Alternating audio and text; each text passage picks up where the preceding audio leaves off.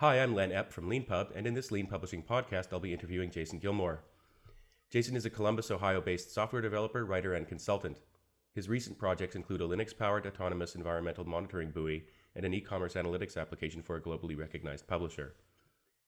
Jason is the author of 8 books on web development, including the best-selling Beginning PHP and MySQL 4th edition, Easy PHP Websites with the Zen Framework 2nd edition, and 3 LeanPub books, Easy Active Record for Rails developers, Easy Laravel 5, and most recently, Easy E-commerce using Laravel and Stripe, which he wrote along with his co-author Eric Barnes. Jason has also published over 300 articles in publications such as Developer.com, JS Mag, and Linux Magazine, and he has instructed hundreds of students in the United States and Europe. In this interview, we're going to talk about Jason's professional interests, his books, his experiences using LeanPub, and ways we can improve LeanPub for him and other authors. So thank you, Jason, for being on the Lean Publishing Podcast. Well, thank you for having me. It's quite a pleasure and an honor. Thanks. I'd like to start maybe with a biographical question, going way back, perhaps. Can you tell us how you first became interested in being a software developer? Sure. I think I've spent the majority of my life sitting in front of a computer of varying types, and by the time I went to college, it was really a foregone conclusion that I would wind up in software just out of a pure interest in the topic that has, again, it's been a lifelong interest. And I really at the time didn't know where I would end up in the software world, but I just knew I had to find a place somewhere within the industry, and I've had a lot of fun ever since. So did you study computer science? I did. I studied computer science at The Ohio State University, based right here in Columbus, Ohio. And upon graduation, have since spent the majority of the last 17 years or so working for really a wide variety of companies and clientele. I've spent the majority of my career working as an independent contractor. And I've worked with universities, with startups, small mom and pop type businesses, and as well as a lot of other larger organizations as well. And I've always found it, I guess, very interesting because no matter whether it's a mom and pop organization or a large company, there's always a new and unique angle to the project you're working on. So I've really enjoyed really every minute of it, I guess. I imagine working freelance or well, maybe perhaps independently might be a better word, must have a lot of advantages in terms of control over your time and the projects that you're working on. Oh, absolutely. Especially, I think, and this happens to a lot of, I guess, more experienced developers, you over time begin to have the luxury, if you will, of choosing more interesting projects. And that has certainly been the case in recent years. I've had the opportunity to work on a variety of e-commerce projects, both on the sales side and the analytics side. I've worked on some data warehousing projects. And as you mentioned in my bio, had this really, really fascinating opportunity to work on a Linux-powered environmental monitoring device, which was way out of my general scope of knowledge. So it was quite a challenging project and a lot of fun. So like I said, it's great to work in this capacity because there really always seems to be something interesting going on. Yeah, it sounds really interesting, and to have such a wide array of things to work on, and never knowing what's around the next bend. And I was wondering, perhaps this is related to that, but at what point did you start writing about your work?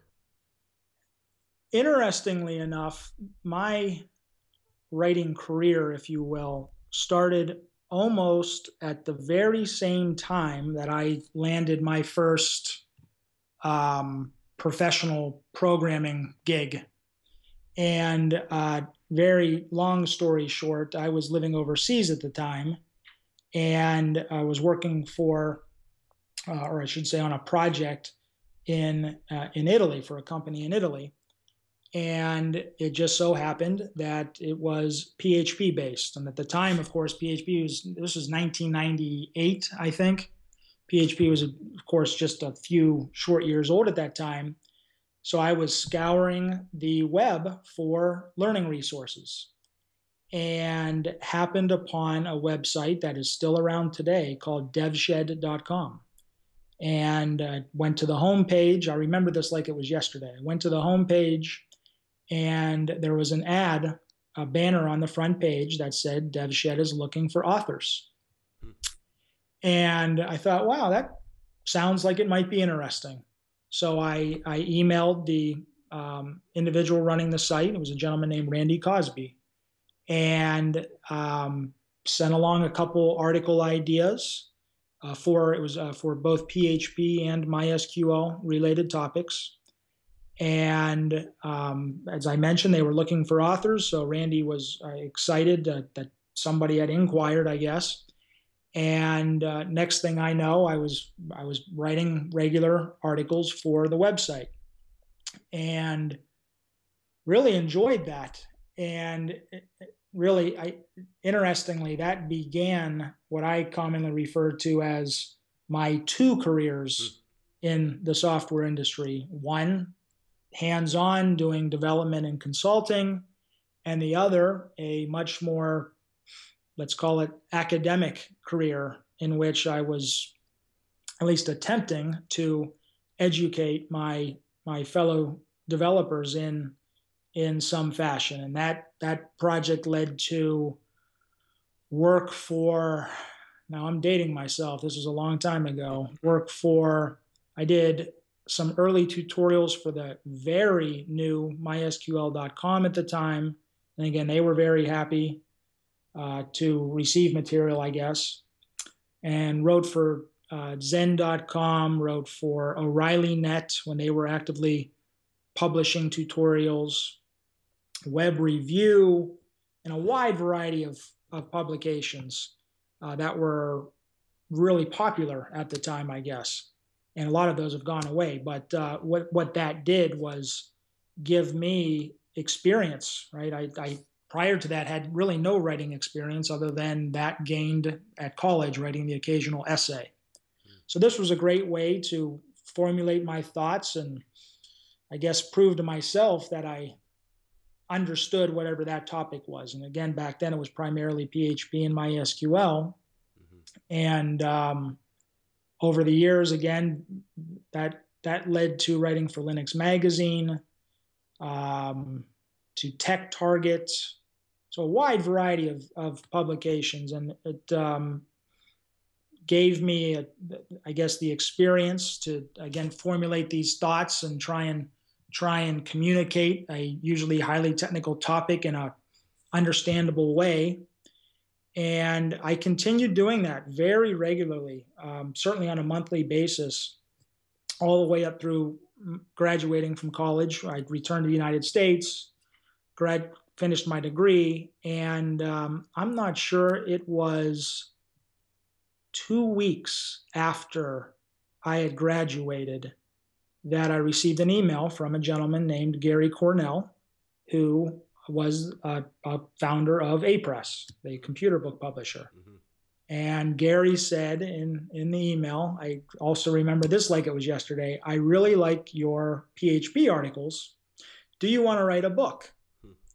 And I had never in a million years considered this idea of writing a book, and thought, well, again, I had just graduated. I was doing some contract work even at that time. And I responded and said, sure, let's do this. And ended up writing a book that was called Programmer's Introduction to PHP 4.0. And that published in January of 2001, if I'm not mistaken. I effectively dropped everything and wrote that book over the course of about 4.5 months. Okay. And I mean, I dropped everything and just wrote full time because I was so excited about this interesting opportunity. And that book published, and it did moderately well, but what that did was really give me the writing bug and really motivated me to devote an increasing amount of time to writing. And that led to the next book, which published in 2004, and the next in 2005. And here we are. This is hard to believe, but 14 years later. Yeah. And I just published the 9th book through LeanPub. So it's, and I guess along the way, I stepped further into the publishing industry. I had spent several years working as A-Press's open source editorial director. So acquiring books that fell into the open source genre of all types, Linux, MySQL, Postgres, you name it, pretty much anything exciting that was open source related. I worked with authors to publish their books, so that was a lot of fun as well. But here we are again, 14, 15 years later, and still writing away and still having a great time doing it. That's a really great story. I have obviously quite a few questions about your opinions about publishing and the industry and where it's going, and your experience. But I before I get to those, I just got a couple of other questions I'd like to ask about. I know that you're a co-founder of the annual CodeMash conference, which is the largest multi-day developer event in the Midwest. And I was just wondering if you could explain a little bit about what CodeMash is and why you helped found it. Sure. CodeMash is an annual event that is held here in Northern Ohio in a town called Sandusky, Ohio, which is also home to Cedar Point, the large amusement park, just for point of reference. And CodeMash was started, I guess, 11 years ago, give or take, by myself, a gentleman named Brian Prince, and another gentleman named Jim Holmes. And CodeMash came out of a series of conversations that a group of us had about the Midwest and the lack of, at the time, now this has very much changed, but the lack of tech conferences. Given our 3 respective professions, it just so happened that we traveled on a regular basis to either, well, really all over the country, but to the East and West Coast primarily, to attend tech conferences. I was at the time working, in fact, for A-Press as an editor, and that meant going out and meeting prospective authors all of the time. Mm-hmm. And one of the best places to do that, logically, is at conferences.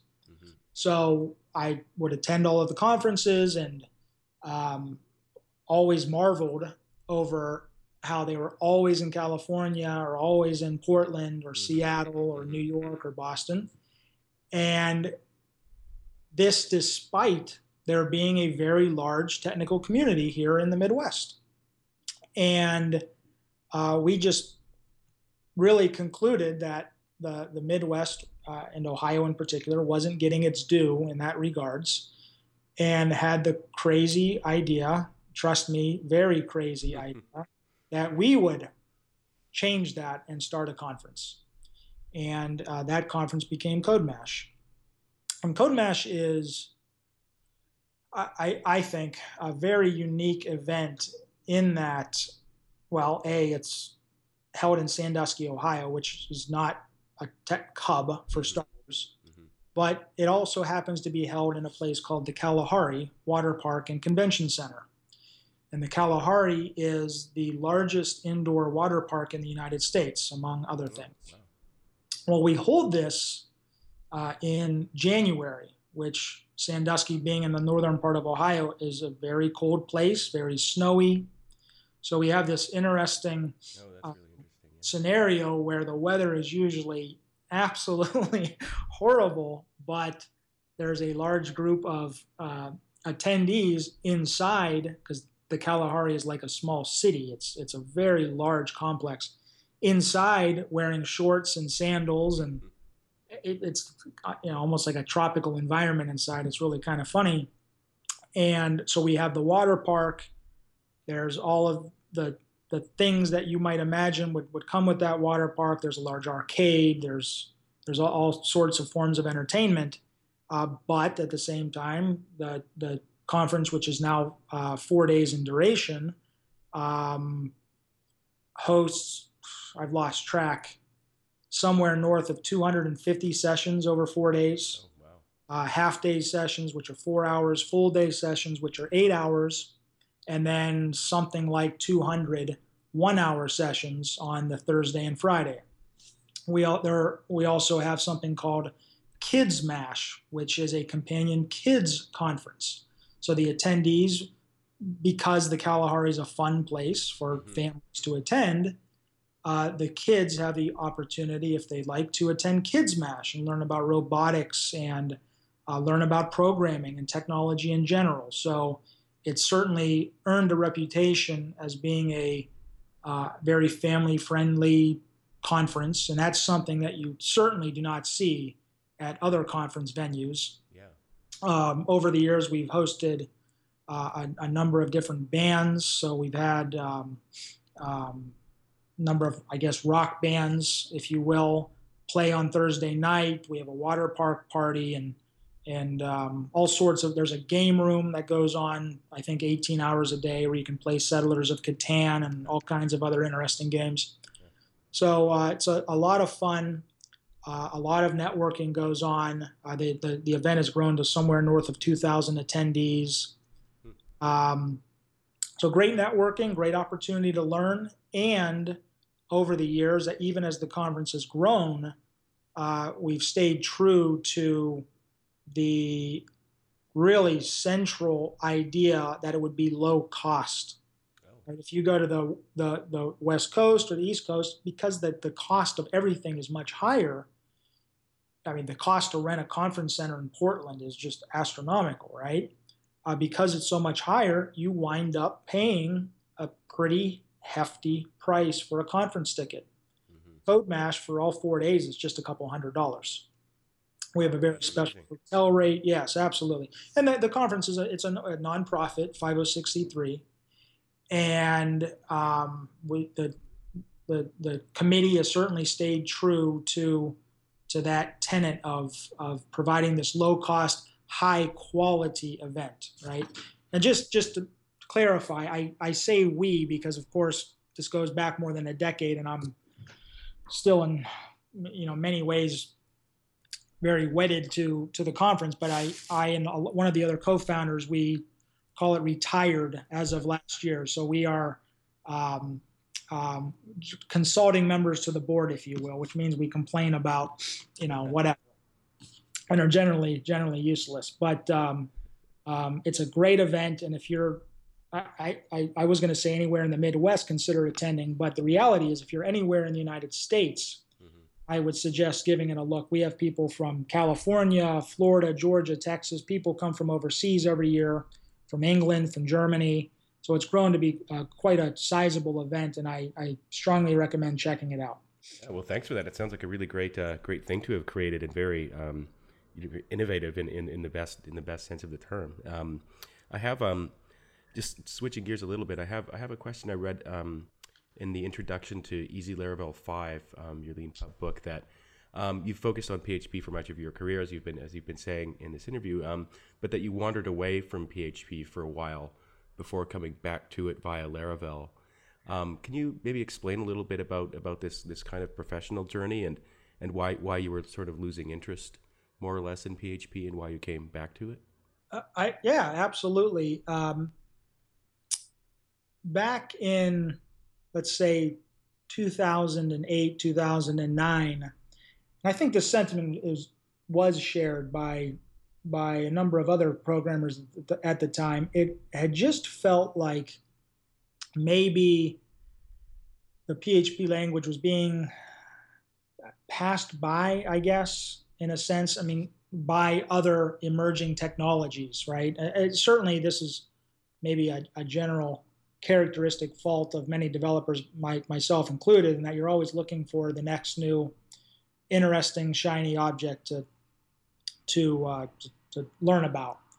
And there was quite a bit going on at that time. I mean, Node had just come out in 2009. I think Angular had just come out. Rails, of course, was very, very hot topic at the time. It just seemed like there was a lot going on in these other areas that wasn't necessarily going on in PHP. And it almost sounds like an accusation when in reality maybe I was part of the problem, right? Being an open source project, if I had felt that and others had felt that, maybe we should have attempted to inject some excitement into the community. But at any rate, there were a number of individuals who did do that, right? And I think this sentiment was widely held at the time. And so I had stepped away, and not stepped away. I just had gotten caught up in doing a lot of Rails work at the time, frankly.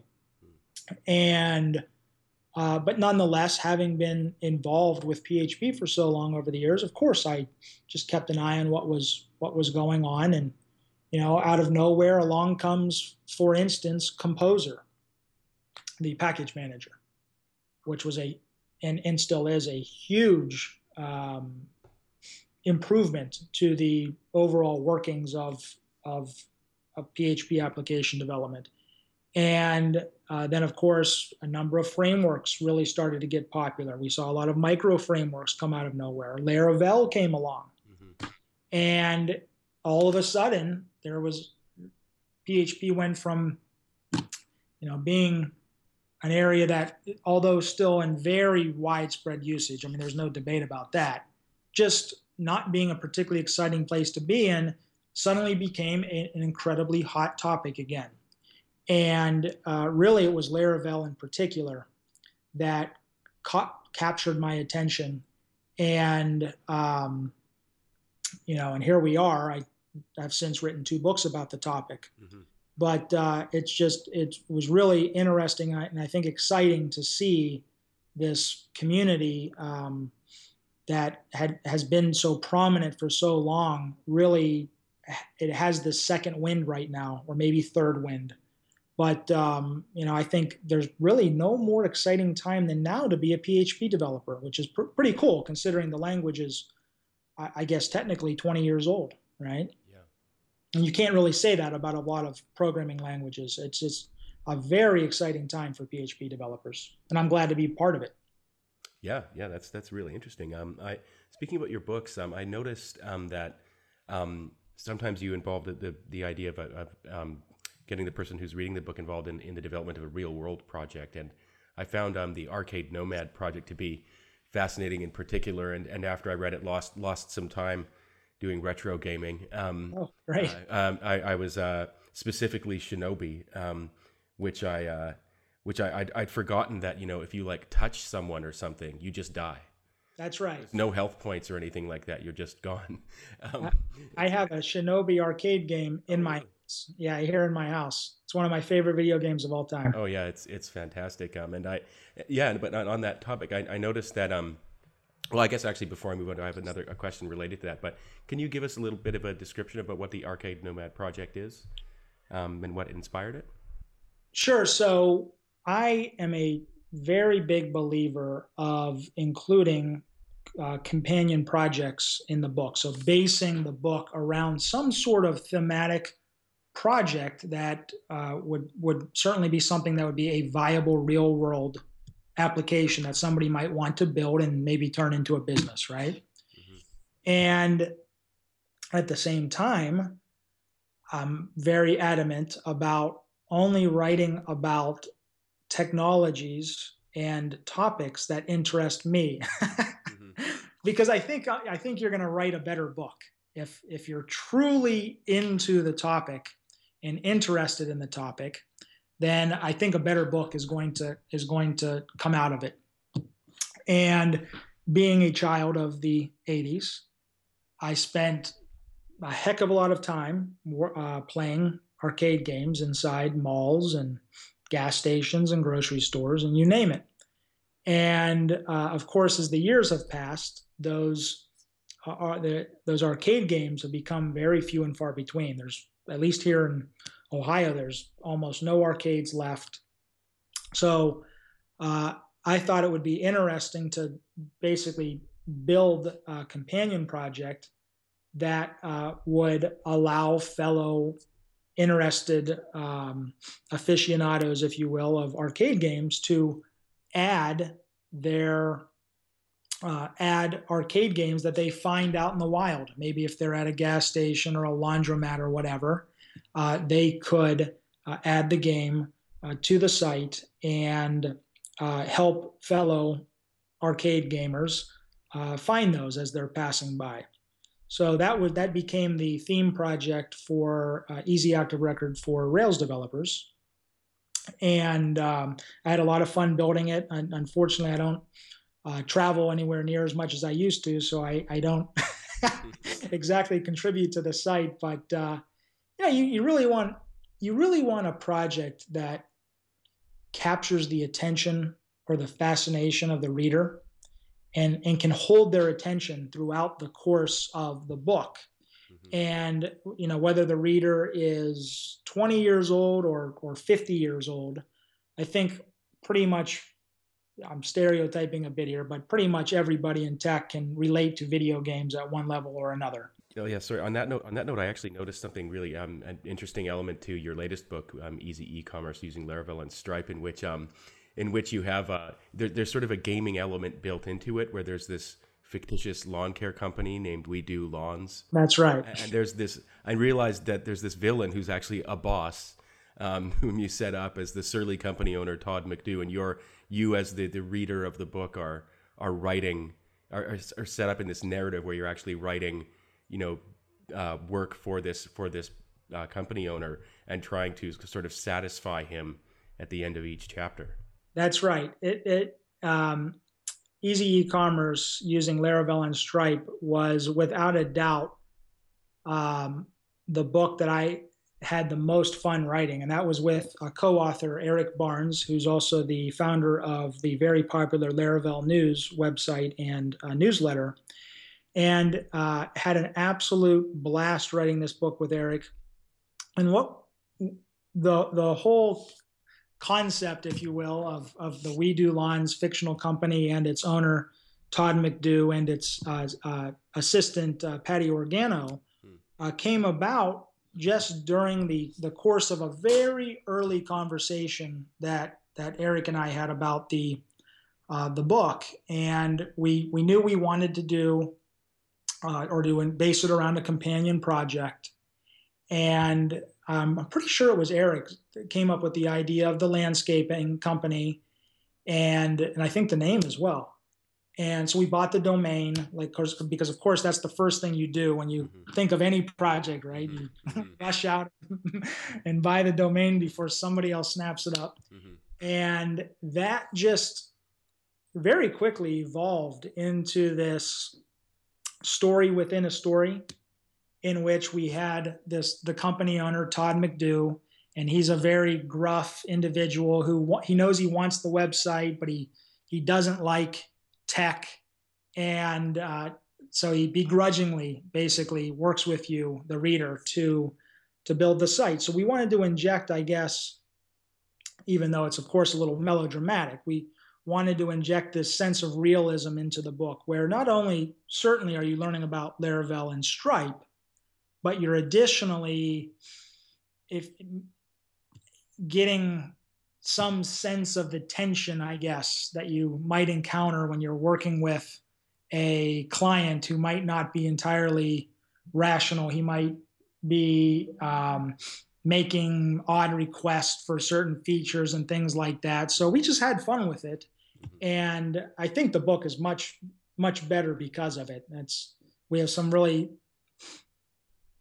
I hope, funny dialogue at the end of each chapter, in which you're interacting with Mr. McDo and you're telling him about the features, and he's asking questions, very valid questions, and offering his opinion. So, not all tech books need to be boring and dry and very academic in nature. I mean, the reality is you can write a book that people enjoy reading and have fun reading, and hopefully learn something from it that ultimately enriches their careers.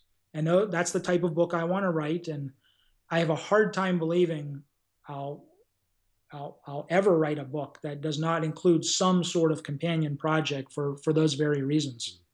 On that subject, on the subject of your writing and your experience with publishing and the kind of books you want to write, I wanted to ask you, given you've had experience writing a successful print book and your work with A-Press, I'd like to know why you decided to switch to LeanPub. How many hours do we have? The my interaction with A-Press, as I mentioned, goes back 15 years now, and I'm still great friends with many of their employees, and their A-Press is very much a part of me in many ways. But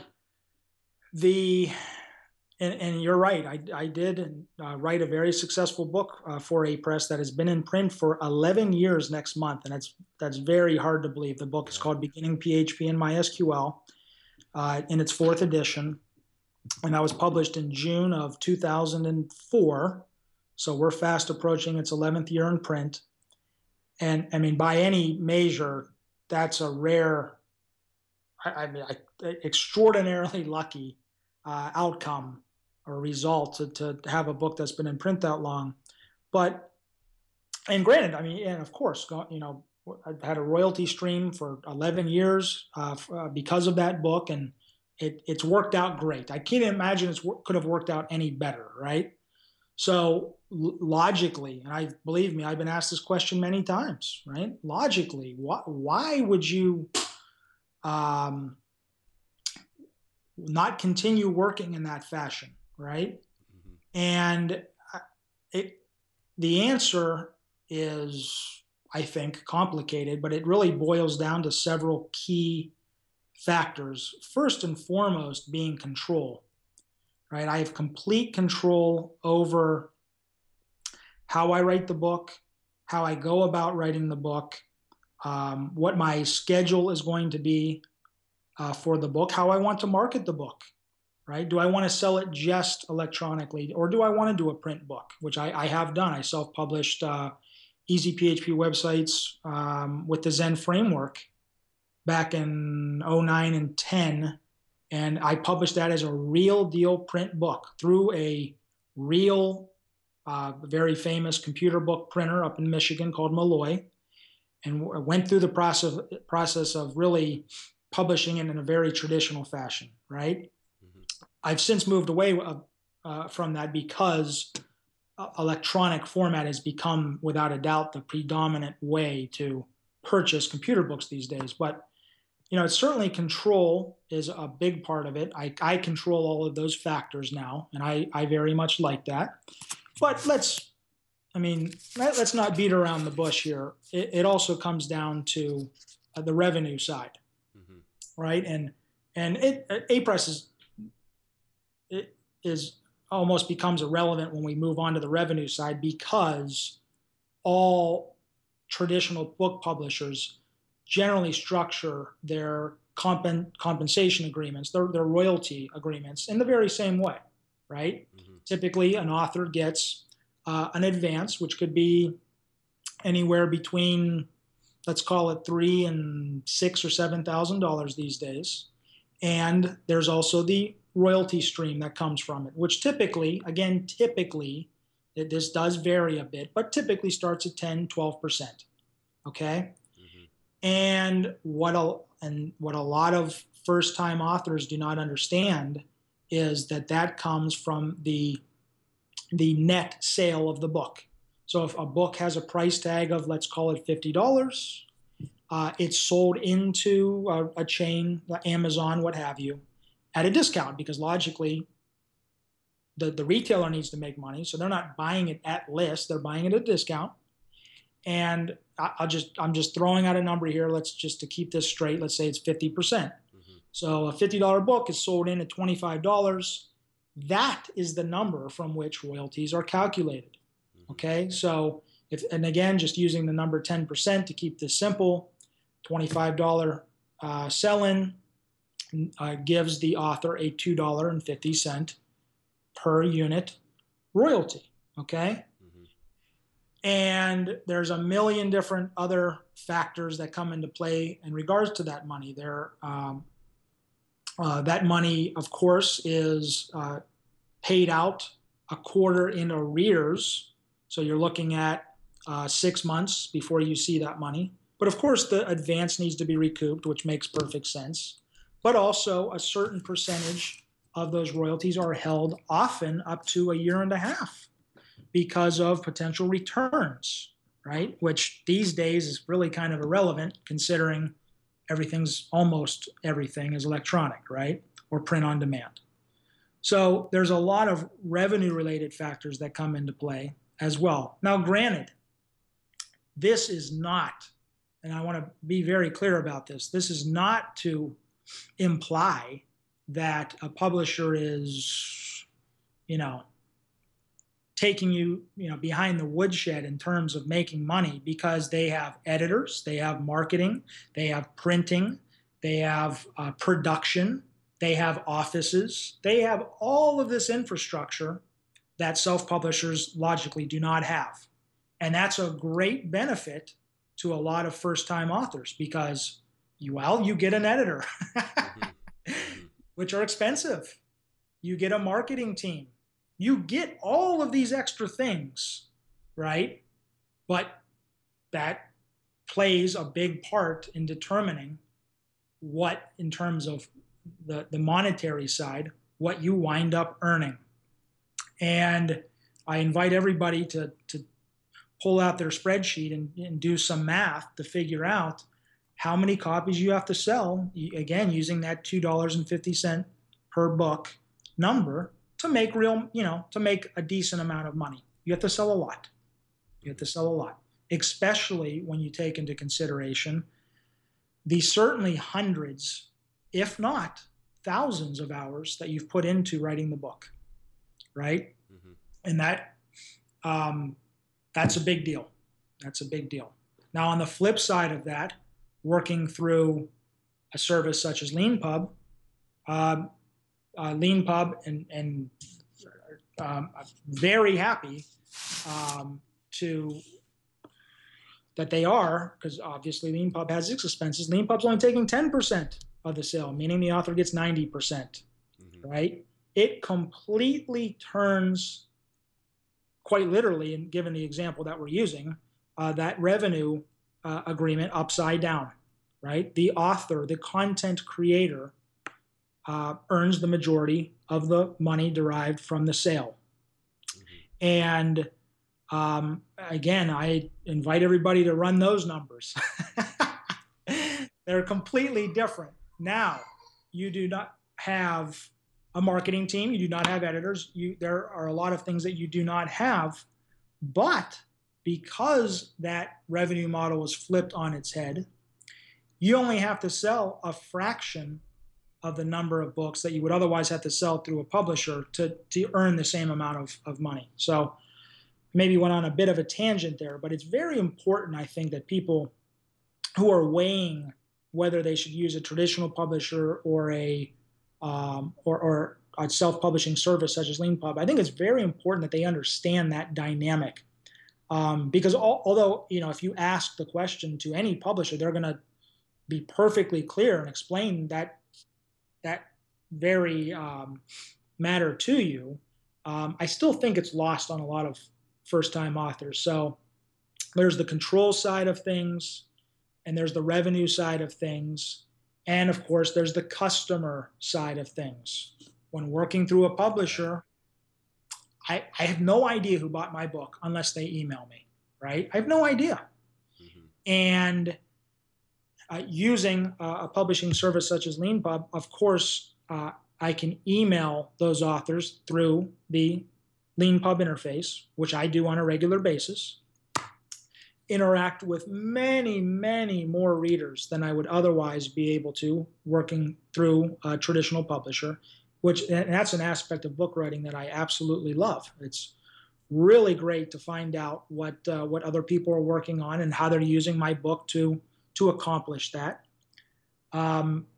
Maybe jumping back to the revenue and control side of things again, another great advantage of self-publishing is the flexibility. When you take a look at the Easy Laravel book, for instance, I sell the book. I also sell the book plus 3.5 hours of video. Mm-hmm. I also sell the book plus the videos plus consulting, right? If you would like to consult over Skype, maybe I could look at your code. Maybe I could explain some of the more complex aspects of Laravel or PHP in general. There's that option as well. And those options just aren't, because of the nature of the beast when it comes to traditional publishing, those options really aren't readily available. You can't do that stuff so easily, right? Oh yeah, well, and on that note, I mean, thank you very much for that. I really appreciate all the detail. I think you explained everything very well.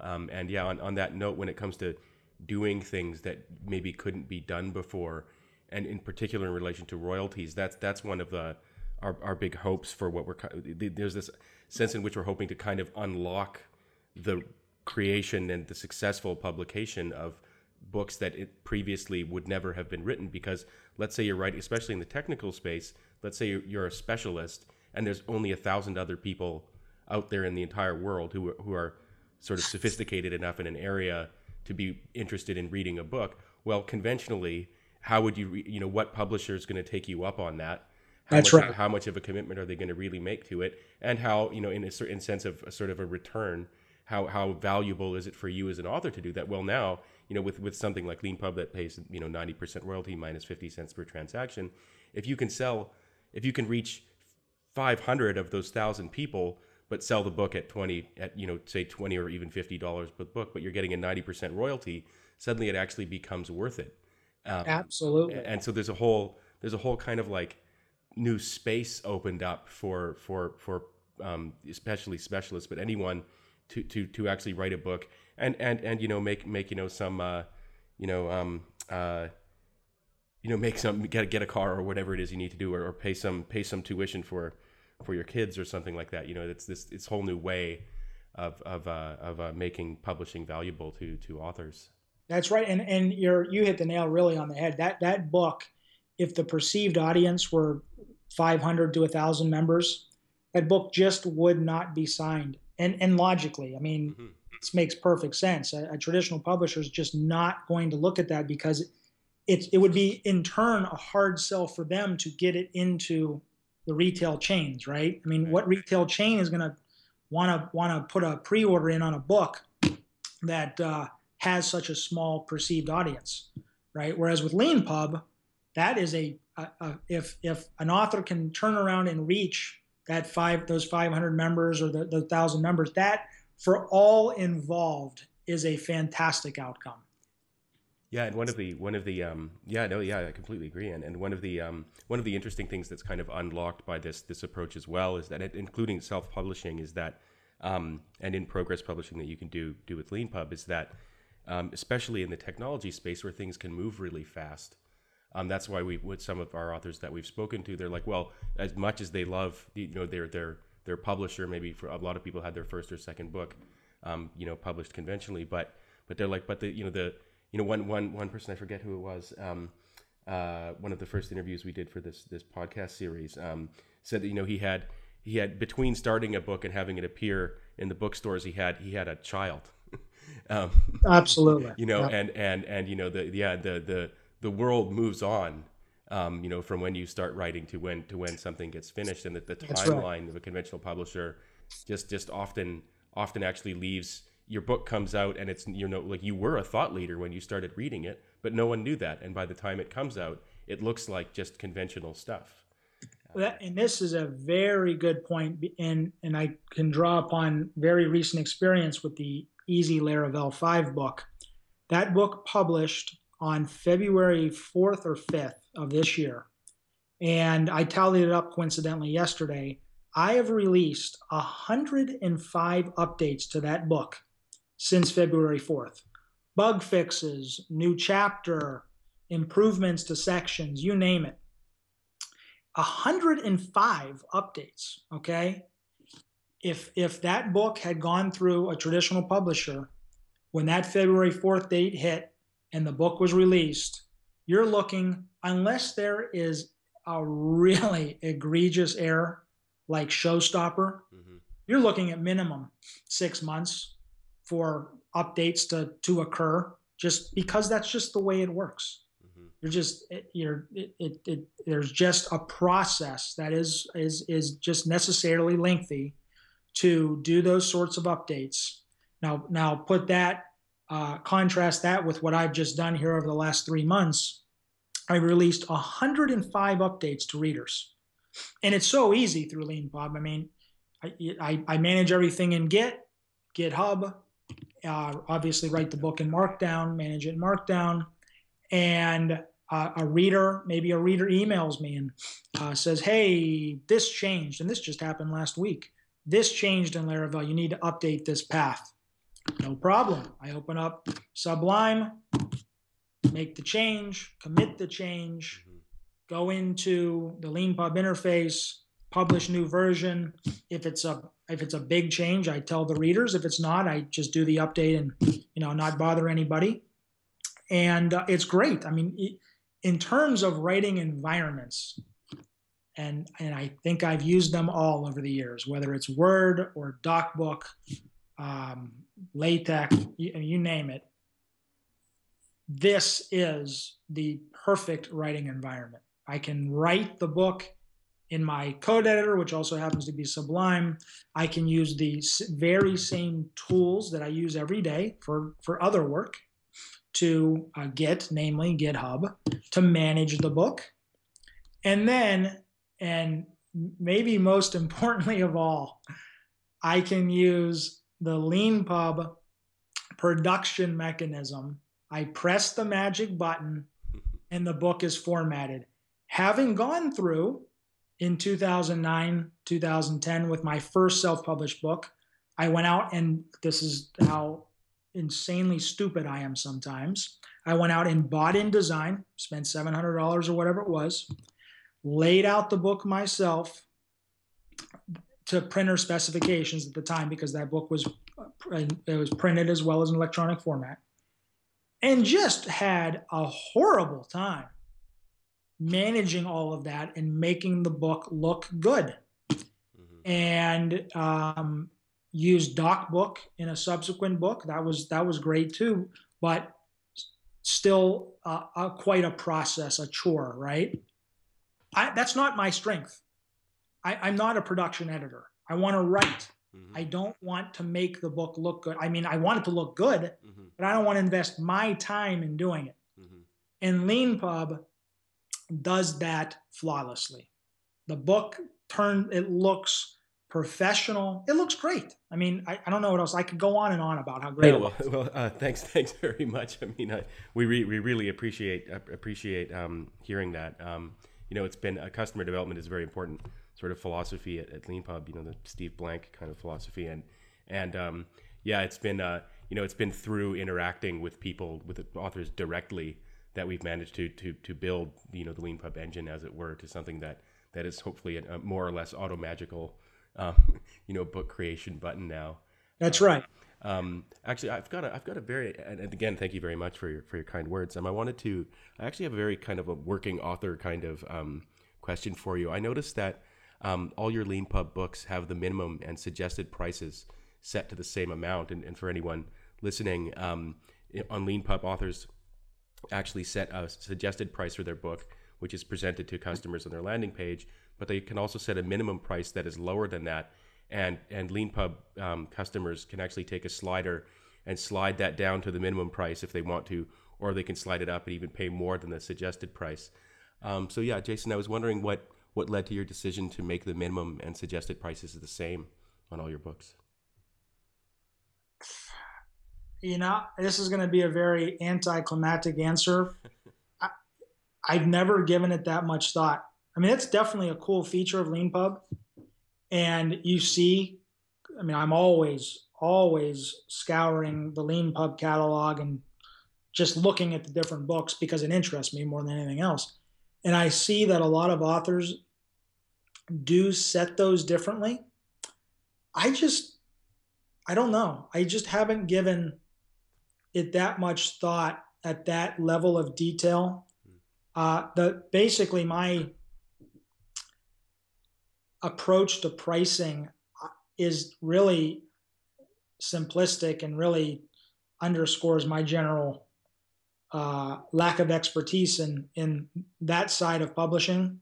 I start out by setting a price that I think is reasonable and fair and reachable by your average reader. It's not something too extraordinarily expensive, and which tends to fall around $30 more or less.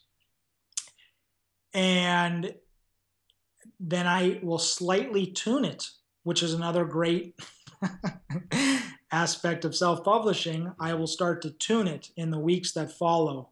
If the book is not selling as many copies as I had maybe thought, well, then logically I'll drop the price a couple dollars. Mm-hmm. And over the period of weeks, I basically try and find the perfect balance for the book price. But I just haven't given the whole minimal pricing concept much more thought than that. I'm just trying to find a fair and reasonable price, and I leave it at that, and basically put the majority of my time and effort into continuing to improve the book as quickly as possible following that initial publication. Yeah, well, thanks for that. I think that's a great answer. It includes a lot of things, including changing the price over time, but also taking into account where your energy and attention ought to be best directed when you're working on a project. And we've had some authors who they really think, they just obsess over pricing and what's the psychological impact of having a different minimum price from a suggested price, and that doesn't necessarily mean they'll do it one way or the other, but they really like. But other people are like, the pricing is not something that I want to spend a lot of time thinking about. Yeah, obviously people will adjust it and maybe have sales like a coupon sure. on Twitter every once in a while. But it's a really interesting thing how sometimes the way you optimize your process is by sticking to the things you really care about and not trying to be someone you're not and get involved in a type of customer engagement maybe that isn't just something you're really interested in.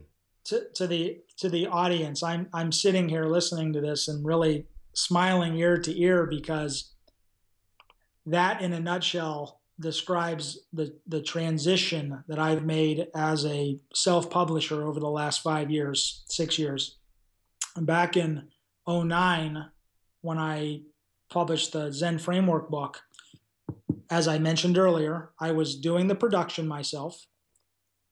I designed the cover myself, and if you've ever seen anything I designed, I am horrible at it. Designed the original cover myself. I had an e-commerce site set up through wjgilmore.com, so I was managing the sales myself. Well, I ask everybody, how much time did I have left to write books? Mm-hmm. Not much, because I was dealing with all of this other stuff that were not my core competencies, right?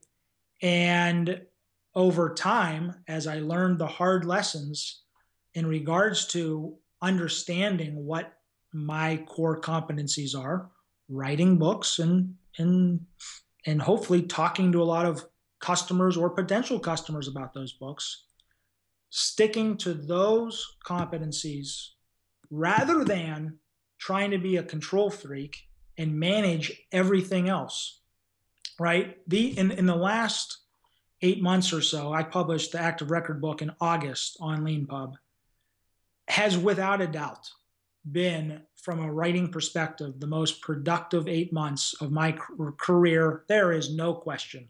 I've let's see, 200. I've written,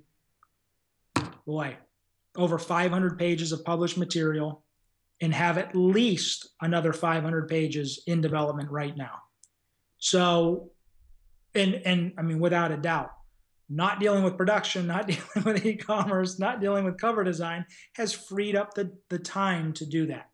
So, I mean, a very important lesson there to be learned, because it's easy to get caught up in pricing and fret over that, and easy to get caught up in all this other stuff that is not part of not only what you're good at, but what you enjoy doing. I never enjoyed that stuff, right? I mean, I guess the e-commerce stuff was that's always been fun, but I just never liked that other stuff.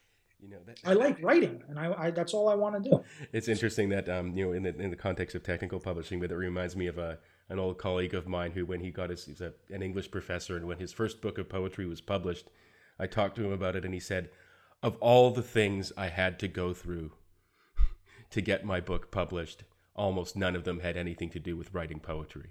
That's right. So yeah, it's true. It's true across genres because of the way the industry has always worked. I mean, to be frank, though, I mean, even in self-publishing, the last 20% of the time spent on any book, self-published or otherwise, is by far the most stressful and the most time-consuming, precisely because you have a million little details to wrap up.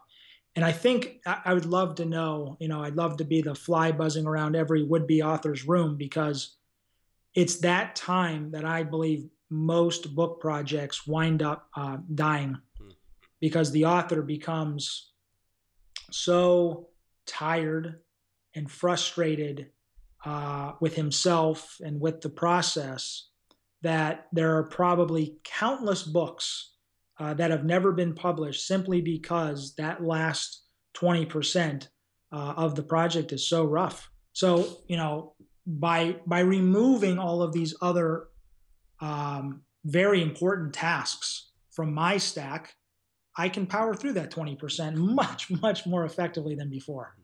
On that note, actually, I have one last question for you. Sure. Is there anything on LeanPub that you would like us to improve, or that something that you think is missing, or that would just make your workflow even better? I would say that the book cover, the dedicated book pages are great. I mean, in that they serve the very obvious purpose of telling would-be customers about the book's contents. I think those could use some work. Okay. And again, this is coming from, I just told you I have zero design acumen, so I would not be the person to do that. But I think there would be some interesting opportunities to give authors the ability to add even more content to the book and maybe organize it a little better. Okay. One of the reasons that I have companion websites for each book, Easy Active Record book. Is it book? EasyActiveRecord.com, EasyLaravelBook.com, EasyEcommerceBook.com.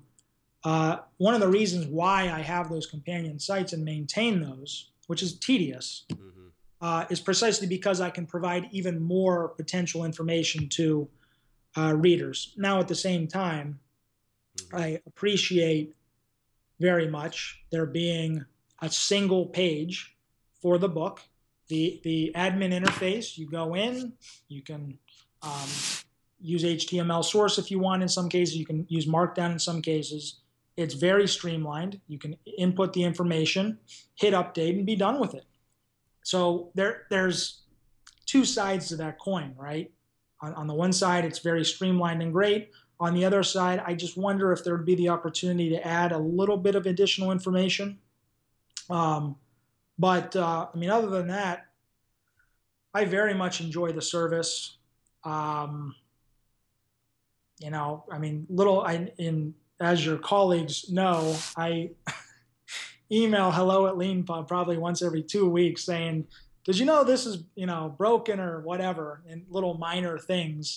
And I think, boy, these guys must really get irritated when they see. No, quite the opposite. Quite the opposite. That's I mean, that's some of the most important work we do is listening to people, and I'm not saying that in a precious way. Like, it really is like that some of the most important work we do is listening to people. And of course, I've been saying this to someone recently, but one of the wonderful things about working with authors is that they like to write.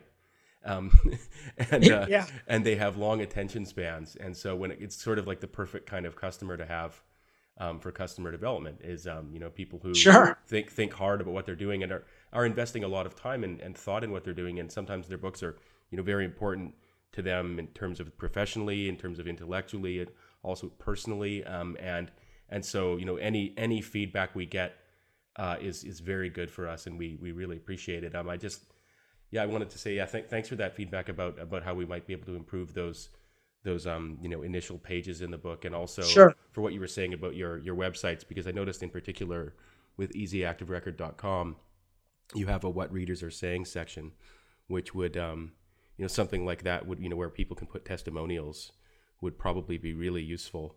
And much those sell books. Much appreciated. Right? Yeah. They have very profound impact on book sales. Yeah, I mean, stuff like that, right? Stuff to really polish the edges of the page. Because fundamentally, the important material is there, right? I mean, you guys definitely nailed that. Mm-hmm. But polishing the edges and adding those, again, optional features. They don't have to be mandatory, but certainly.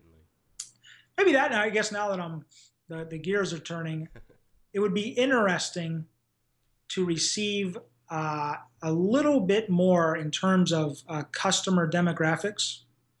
For instance, country, right? Or state. Little details like that, because that helps. If I wanted to do a Facebook campaign, mm-hmm. which I'm running right now, or a Twitter campaign, advertising campaign, well, because you can highly target individuals, and hopefully put your book in front of them, your advertisement, mm-hmm. having that sort of information, I understand why LeanPub doesn't divulge unless the reader allows it. Right. I totally understand that, why LeanPub doesn't divulge all of the customer details, but having some general information, state, country, city, or in any other, I guess, optional information, profile information that the customer, again, would like to divulge, mm-hmm. that would be pretty useful. Mm-hmm. That would be pretty useful. Okay, yeah. No, thanks for that. That's a really good suggestion. And we do have some Google Analytics, I think, that you can use for tracking kind of people who come to your webpage or to your. I do use that. People who convert. Yep. But as you say, obviously for us, there's always this trade-off, right, where we know something might, having more information. Obviously, the kind of author who's into it wants to have, as much information, and publishers who use LeanPub as well, want to have as much information as they can. But we also, it's very important to us to protect readers, so that so that information that's important to them isn't being, we don't basically want people to opt out. That's just not very. That's right. LeanPub to make totally agree with you there. So I mean, people can opt in to share email addresses with authors and things like that. But, and so, for example, the feature you were describing earlier where you can actually email your readers, that's done through, as you said, that's done through the LeanPub kind of form, so that actually they don't see your email address and you don't see theirs. That's right. Right. So that's something that we've had a lot. There are people that that actually is kind of there's a certain type of author for whom that is a deal breaker. They're like, I want my list. Absolutely. And I want as much information as I can get about the customers, and that's just always a trade-off for us, and we've got a pretty straightforward position on it. But it's always something that we can kind of work to improve and maybe even be just clearer about. Yeah, and my answer to that is a simple one, because I've had this very conversation with other LeanPub authors and customers about that concept, and if you are adamant about collecting other customer information, which I get that side of it as well. I understand that. Mm-hmm. Well, then there are other services out there in which you can do that. If that is what you need, then go there, mm-hmm. or build a list through a newsletter, right? I mean, there are other ways in which I do exactly that. I manage my email list through, in my case, MailChimp. Mm-hmm. And use LeanPub for a significant part of my sales. So it's LeanPub strikes, in my opinion, an appropriate balance in that regard, because I put myself in the position of the reader. If I'm the reader, do I necessarily want to divulge, my details to a potential author? I don't know. Maybe, but as the customer, I appreciate having that choice. Yeah, well, thanks very much for that. I think our time is just about up, but thanks very much for being on the Lean Publishing Podcast and for being a LeanPub author. Oh, it's my pleasure, and thank you very much for your time. Thanks.